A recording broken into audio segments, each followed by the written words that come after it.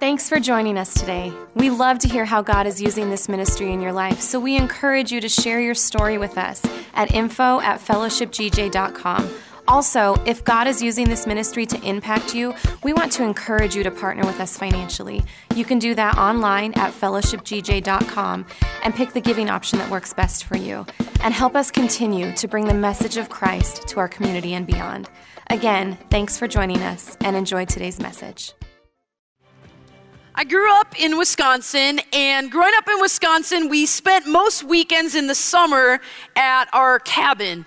And it was such a great way to grow up because it meant we were going to get to put the boat in on the lake and spend that weekend skiing and tubing and swimming around. And it was always just so much fun. And one tradition our family had had for generations was we would jump off what we call the rock. Now, as you can imagine, it's a giant rock in the middle of the lake. It kind of makes about 10 or 15, maybe 20 feet up above the water, and you would climb up it and kind of scamper to the top. It was usually wet and moss covered, kind of slimy. There was seaweed and fish eggs, and so you would jump off this rock into the lake, and my family had been doing it for generations. In fact, here's a picture of my kids and some of their cousins. This is the rock, and they joined the fourth generation of my family to do this. So my grandparents did it, my aunts, my uncles, my parents, my cousins, my second cousins, my third cousins. This whole rock thing is a very big deal to us, apparently. And so I remember the summer that I had turned 5 years old, I decided I was going to jump off this rock. It was going to happen that summer. And so I got advice and wisdom from my older cousins, and they said, basically, the main thing is when you jump, you've got to jump with all your might, because if you don't, you might smash your head on the back of the rock. Or when you jump, you got to jump far out, because there's jagged rocks straight down, you could probably break your leg. So armed with the encouragement of my older cousins, I determined that summer was going to be my summer. And so when we went to the lake, I jumped off the front of the boat, I swam, I climbed up the slimy, moss-covered rock, and I got in position. I backed up like 10, 15 feet from the edge, and I just got ready for a sprint, and I ran with all my might to the edge of the rock, and I just did it. I leapt forward, and right about here, I completely changed my mind, and I decided this was a horrible life choice. I probably was going to die, and so I wanted to return to the safety of the rock, but instead, I epically and massively belly flopped in front of my entire family. I had water rush up my nose. I was flailing about like a crazy person. My uncle had to drive the boat around and fish me out of the water. And no one commented on the horror of my belly flop. When I got in the boat, all anyone said was, "You did it. You jumped off the rock. You've joined the generations of our ancestors that have taken this leap." And I remember thinking, wow, I can't believe no one cares that I look like an idiot. All they cared about was that I jumped, that I just did it. Last week, Pastor Dan talked about how what happens in our lives may not be our fault, but it is our responsibility. And we have to own it. And we have to own it so that we can move past it, so we can take action to bring the change that we need in our lives. And this week, what we're saying is, just do it. Just make the leap. Just jump off the cliff. Just make the change that you need to make in your life. Take the action that you already know you need to take. Well, of course, Nike is a multi-billion-dollar world company, and they have what's considered by researchers to be the second most recognizable slogan on the whole planet. And that slogan is, of course, just do it. It's so simple that it resonates with us. We get it. We think, yeah, just do it. Just take the jump. Just make the change. Just take that step. Just do that thing that you're thinking of doing. Just do it. And there's something about that makes all of us kind of come a little bit alive. And we know that we want to make that change. We know we want to take action, but sometimes there's something that's stopping us from making that change in our life. And for some of us, that thing that's stopping us is overthinking. When we know we need to make a change, we think about it and we rethink about it. We think about it from every possible angle. We look at it from every perspective. We think, I'm going to figure out the perfect way to execute. And we spend so much time overthinking that we never actually make the change. For some people, what stops them from changing is the exact opposite. It's underthinking. They just don't think about it. They don't stop and make a priority and say, you know what? I need things to change in my life. And this is how, so there's overthinking, there's underthinking. Another reason people don't make a change is they're just dreading. It's like, yes, I know I need to go to the gym, but I dread that place. And so I'm not making that change. Like there's a certain amount of changes that happen in our life that we just don't look forward to. For some people, what they don't change because of a fear of failure. They don't want to belly flop in front of their whole family. For some people, it's fear of rejection. They're afraid if they step up and they ask that woman out that they've been watching at church for a while, that she's going to shoot them down. And so there's some fear of rejection. For some people, it's exhaustion.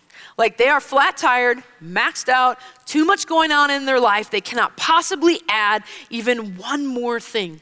Other people, the reason they don't change is they think it's not my personality. I'm not the outgoing kind of guy. I'm not the aggressive kind of person. So I'm not going to be the one to volunteer to coach the little league team. I'm not going to be the one that puts myself out there at the company meeting. That's not me. That's not my personality. But whatever the reason is that's stopping you from making that change, today we want to challenge you, just do it. And this reminds me of a story in the Bible. In 2 Kings chapter 5, there's a story of this man named Naaman. And Naaman was a great commander for the kingdom of Aram. And so he had a ton of military success, many victories, and he was adored by the king of Aram. But all his military success, all of his victories, all of the love and admiration from the people and from the king couldn't change the fact that he had leprosy. And last week, Pastor Dan talked about leprosy is this disease, this skin disease with lesions and all these things. And at some point, it would shut down your body and you would die. Well, in Naaman's household, he had this servant girl from Israel. And she had heard of the prophet Elisha. And she had seen how he had many miracles, performed many miracles. And so she told her master, Naaman, go to Israel and go to the prophet Elisha and be healed. Well, like we said earlier, Naaman was an Aramean, and they were not exactly buddy-buddy with the kingdom of Israel. In fact, the only reason why that Naaman had a servant girl from Israel was because they had raided and captured said servant girl from Israel. So we're going, okay, that's not quite working out. So now we see that this servant girl, the help, basically tells her master, Naaman, to go to a country and ask this man for help. And he's from this country that they have raided and warred with. This probably isn't actually that good of an idea. And maybe he shouldn't have listened, but he wanted change. And so this is sometimes what we have to do. And this is our first point, is just do it. Listen to the advice. Listen to sound advice no matter where it comes from. Even if that advice comes from your kid, comes from a coworker, it comes from a spouse, it comes from a pastor. That pastor could have hair, or that pastor might not have hair. It doesn't matter. We should always listen to advice from people we know and trust. Because here's the thing, all it takes is an idea to spark change. Mm-hmm. And we never know where that idea will come from. However, just because we listen to the advice doesn't mean we should act yet. We need to do what Naaman did next. We need to bring it to the king. So let's go back into our scripture in 2 Kings. It says, so Naaman told the king what the young girl from Israel had said. Go and visit the prophet, the king of Aram told him. I will send a letter of introduction for you to take to the king of Israel. So Naaman started out carrying his gifts, 750 pounds of silver, 150 pounds of gold, and 10 sets of clothing. Naaman goes to the king to make sure that this is the right thing to do. He hears the advice from the servant girl and goes, that seems like a good idea. I would love to be healed, but what does the king think? And the king says, absolutely, you should go. I want you to be healed. Let me send a letter to the king, and I'm going to send you with some gifts, a bunch of gold and a bunch of silver. And of course, ladies, he didn't forget the outfits, right? You can tell that this king is really wise because he knows he's sending Naaman to the king of Israel, and he knows where there's a king, there's a queen, and that queen probably likes clothes. So, very wise king that Naaman goes to. And we also have a very wise king that we can go to, and this is our second point. Just do it. Check with God. When we hear good advice, or even if we come up with something on our own, we need to ask ourselves, what does God think? Right. Does God want you to do it? Do you feel in your heart that he's leading you there? Is he opening the right doors? Is he doing those things? If you feel like God is saying yes, then just do it. He will provide for you. He will support you. We don't want to live life always doing or going where other people tell us to. We don't want that relative who's trying to pressure you into starting up a business with them. We don't want that. We don't want that friend who wants you to buy the car or maybe the golf clubs, or a company that wants you to relocate. These might seem like good ideas, but we still need to check. And we can't always go where everyone is telling us to go, because in the end, we're going to end up exhausted and we're going to end up where we don't want to be. And we can even make our own plans. We can spend our nights awake trying to figure out, what should I do? Where should I go? Should I take that job? What am I going to do about that kid? And we make our plans, we make our dreams, and we have to remember, it says in Psalms 37:23, we make our own plans, but the Lord decides where we will go. This is the truth we need to remember. Just because it's a good idea doesn't mean that it's a God idea. When it's a God idea and we do it, we can know that we will be blessed and he will work on our behalf for us to succeed. With God on our side, we can just do it. So Naaman comes to the house of Elisha and he knocks on the door, and he's desperate. He needs a miracle. He needs this healing. And he knocks on the door, and Elisha sends to the door his servant.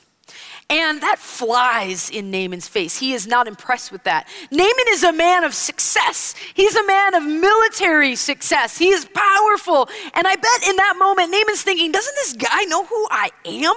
Doesn't he realize I've raided his little country a bunch of times? Isn't he impressed with who I am? But to add insult to injury, not only does Elisha send a servant, but he sends the servant with a message that is not what Naaman wants to hear. And the message is, go and dip in the river 7 times in the river Jordan to be healed. And that is kind of like insult to injury to Naaman. He doesn't want to hear that. His pride is getting in the way of the change that he needs to make in his life. And that brings us to our next point. It's just do it. Take the humble step. So Naaman, he hears that advice and he doesn't like it. And so he storms off, and he kind of has like a little fit. And I envision him in his military gear. He's all dressed up in his best, and he's got his pins and he's got his cap, and he's looking very regal and fancy. And then all of a sudden he flips into a 7th grade girl kind of drama fit. And he goes, I don't want to wash in the river Jordan. Ew, it's so dirty. I don't want to get that in my hair. Ew. And he kind of has a little fit about it. He doesn't, let's just go to the text. Let's see what it says. 2 Kings 5, picking up our story, it says, but Naaman became angry and stalked away. See, I thought that he would certainly come out to meet me, he said. I expected him to wave his hands over the leprosy and call on the name of the Lord his God and heal me. Aren't the rivers in Damascus, the Abana and the Pharpar, better than any of the rivers in Israel? Why should I go wash in them and be healed? So Naaman turned away and went off in a rage. What's stopping Naaman from making the change in this situation? Pride. What's stopping Naaman from making that change is that he was a successful man. He had succeeded in life up to this point.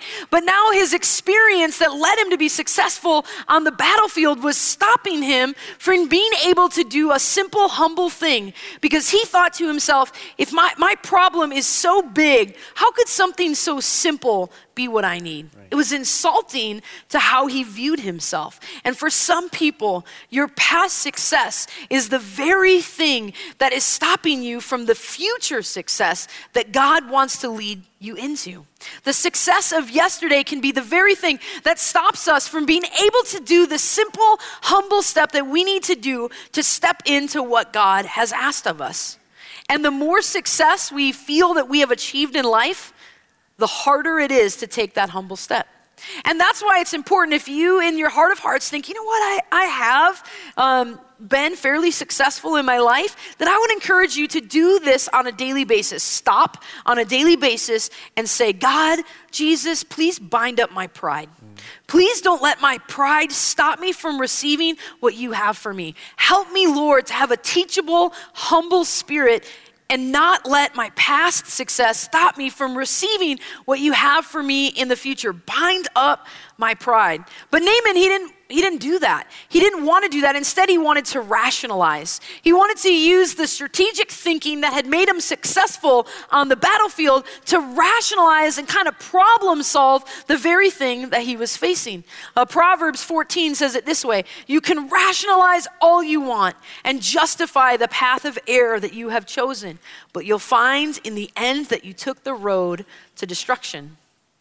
In other words, many times we fall into that same trap. We fall into that same trap. If we can't see how something works, we rationalize that there's something wrong with that thing, not ourselves. So we can't see how tithing works. So we rationalize that it must be a scam of the church. Or we can't see how raising our hands in worship could possibly give us any type of change or breakthrough in our life. And so we rationalize, because we're intelligent people, and we rationalize it must be emotional sensationalism. That's why people raise up their hands. But the Bible is telling us that actually that's pride. And that pride is taking us down that road towards destruction. And so Naaman is lucky. He's lucky that this is not the end of his story. It doesn't end with him storming off and having a huge fit. It ends with him having success because he has people in his life. He has some other officers in his military that come to him and confront him. They love him enough to have a crucial conversation. And they stop him and they say, "Hey, Naaman, don't be a stubborn old man.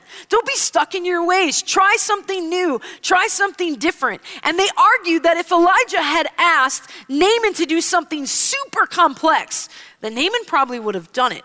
But because he asked him to do something simple, Naaman was hesitant.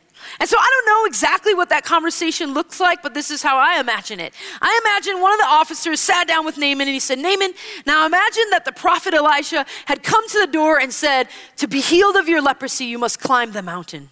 The faraway mountain with the jagged rock. You must pull yourself up arm after arm over the jagged rock, and if you become bloodied, you must continue your quest. And when you arrive at the top, you will see a mother eagle seated upon her nest. And as the sun is dawning over the mountain, right as the sun hits the mother eagle, pluck from her tail feather without awakening her the left tail feather, and bring it down the mountain. Climb hand over hand back down into the valley. And once you arrive in the valley, you must wait for dusk.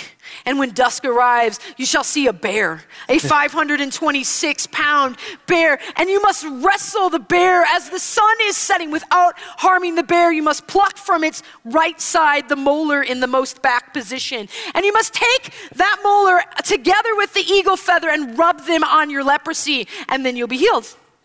And his officers, I don't know exactly what it looks like, but okay, back to the text. Verse 13, it says, "But his officers tried to reason with him and said, 'Sir, if the prophet had told you something very difficult, wouldn't you have done it?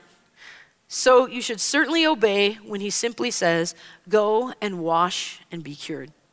In other words, sometimes we're willing to have the surgery to be healthy, but not eat the salad.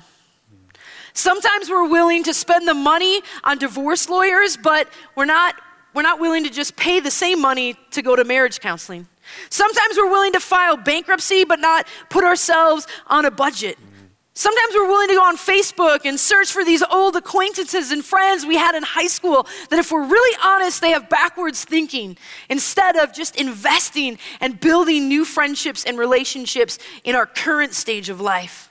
We can mistakenly think that the easy step is too simplistic, too beneath us to really help us. But many times it's that easy step that's the very thing that we need to be doing.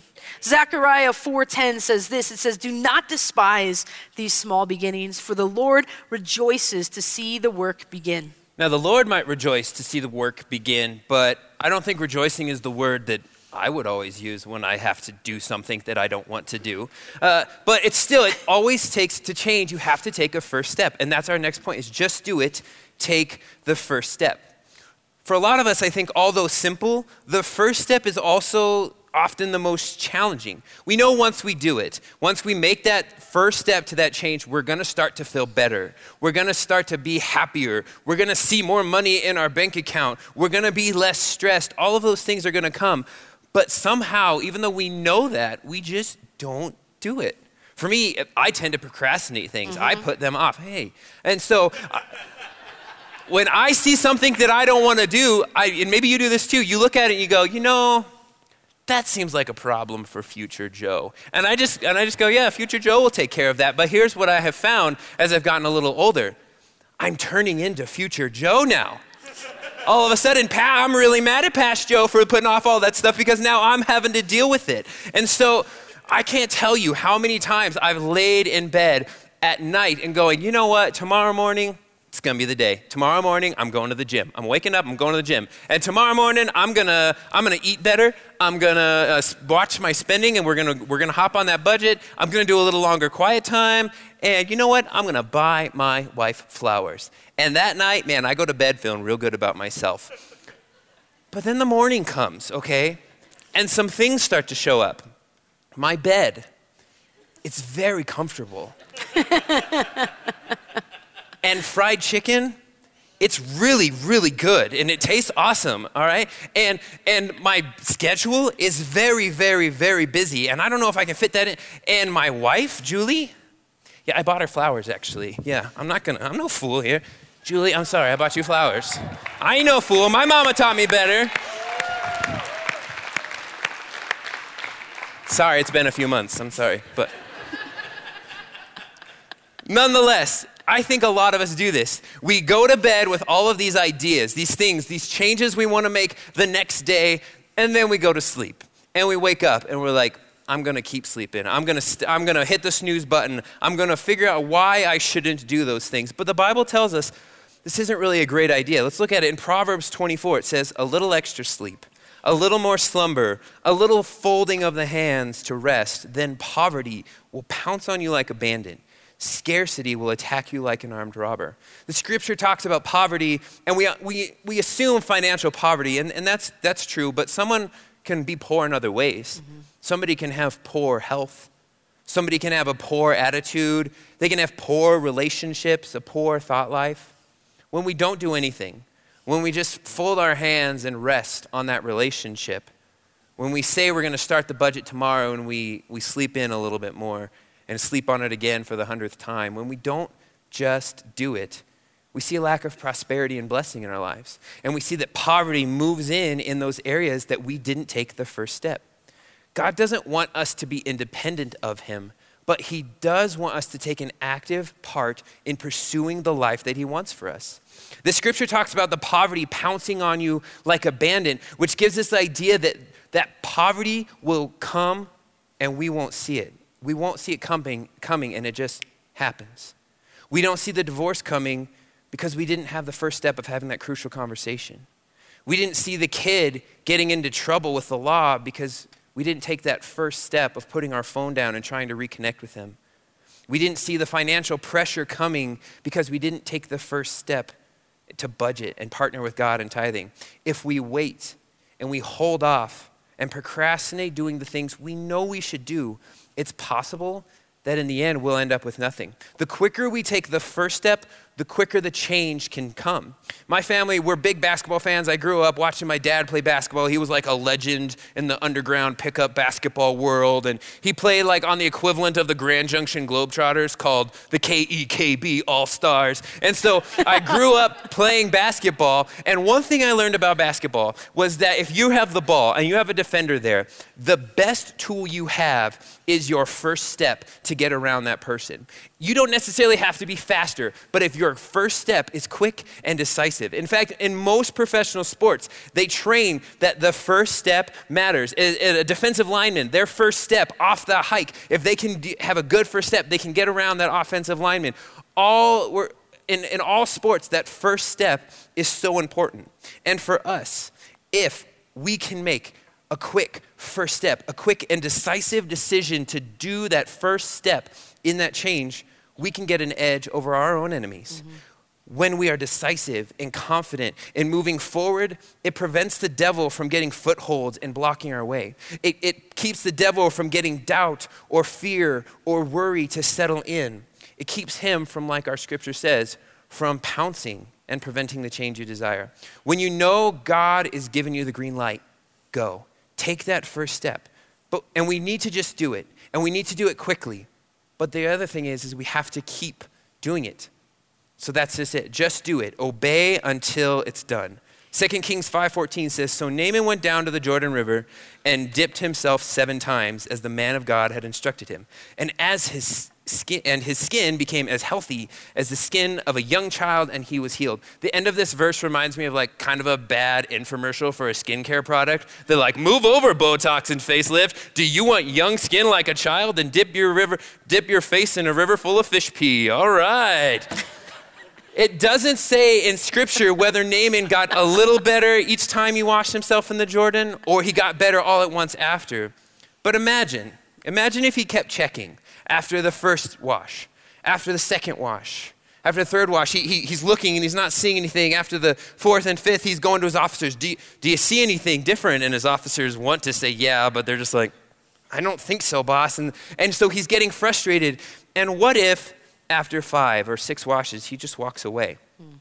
He wouldn't have had the change he was hoping for because he didn't follow through completely with what was instructed of him. So we have to, don't just do it some, do it till it's done. As important as it is to take the first step, to just do it, remember, it's just as important to keep doing it. We often have a timeline, though, in our heads. We have this idea like, okay, if I start doing this by hopefully 3 months from now, the change will happen. Or if I do this, surely before the end of the year, this will all be gone. And we have this idea and this timeline. But I think if we're honest, we know God's not super concerned with our little timelines when it comes to our change. He knows exactly how long it takes. Remember, he was not after fixing Naaman's leprosy. He was after something going on in his heart. 1 Samuel 16:7 says, the Lord doesn't see things the way you see them. People judge by outward appearance, but the Lord looks at the heart. God looked at Naaman and didn't see the infection of leprosy. He saw the infection of pride, of arrogance, and of anger. God wants to help you change your outside circumstances. He does. However, he might use the process, the time it takes to change those things to fix a heart issue. He might change the financial circumstances, change what your bank account is saying, but in the process, he might change how you view money and maybe fix the greed in our hearts. He might change what your relational status says, but in the process, he might want to change the relational issues that you have with him. He might change the number that you see on the scale every morning, but in that process, he might want to fix how you talk about yourself and how you view yourself and your self-confidence. Here's the truth. God might take longer to give you the change you want in order to get the change that he wants. We have to decide if we are willing to just keep going. Like Naaman had to keep washing, are we going to take the first step, the second step, the third step, the 100th step, the 1,000th step to get our change? God is faithful. And if we stay faithful, we will see that change. However, Hebrews 10:23 says, let us hold tightly without wavering to the hope we affirm, for God can be trusted to keep his promise. That hope is that confident expectation of what God has promised, that God will do what he said he's going to do. If you have been working towards change and you've felt like, man, I've taken that first step, that 100th step, that 1,000th step, and you're still just not quite there, you haven't seen that change, don't give up. You never know when that breakthrough is coming. You never know. It could be just around the corner. You could just be on the 6th wash and you just need to get to the 7th one. The only way it won't come is if you never take the first step to try and get that change, or you stop before you see the change. If it's not good, if you're not happy with that change, then God's not done. Philippians 2:13 says, for God is working in you, giving you the desire and the power to do what pleases him. He's going to empower you to keep going on the path of change he's put out for you. He's going to equip you to do it. At one point in college, I was accidentally playing for my university on an all-men's team in an all-men's league, playing soccer.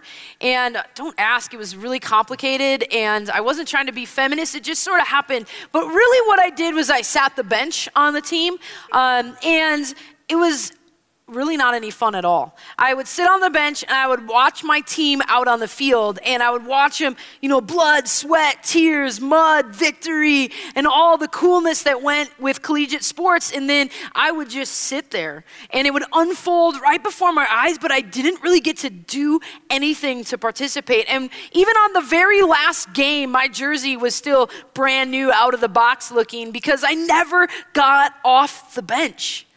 And it kind of just reminds me, and if I could for just a moment speak to those of you in the room who are grandparents, who are retired, maybe empty nesters, kind of people in that stage of life. If I could speak to you as a younger sister in Christ, I believe that God wants me to tell you, please don't bench yourself.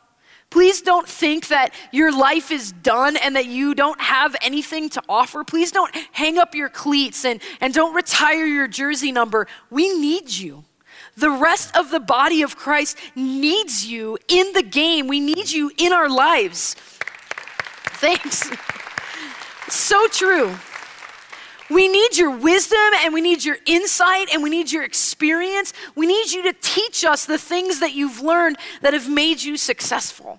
And we don't want you to bench yourself, and we don't want you to retire yourself from the lives of the people around you or from the kingdom work of God.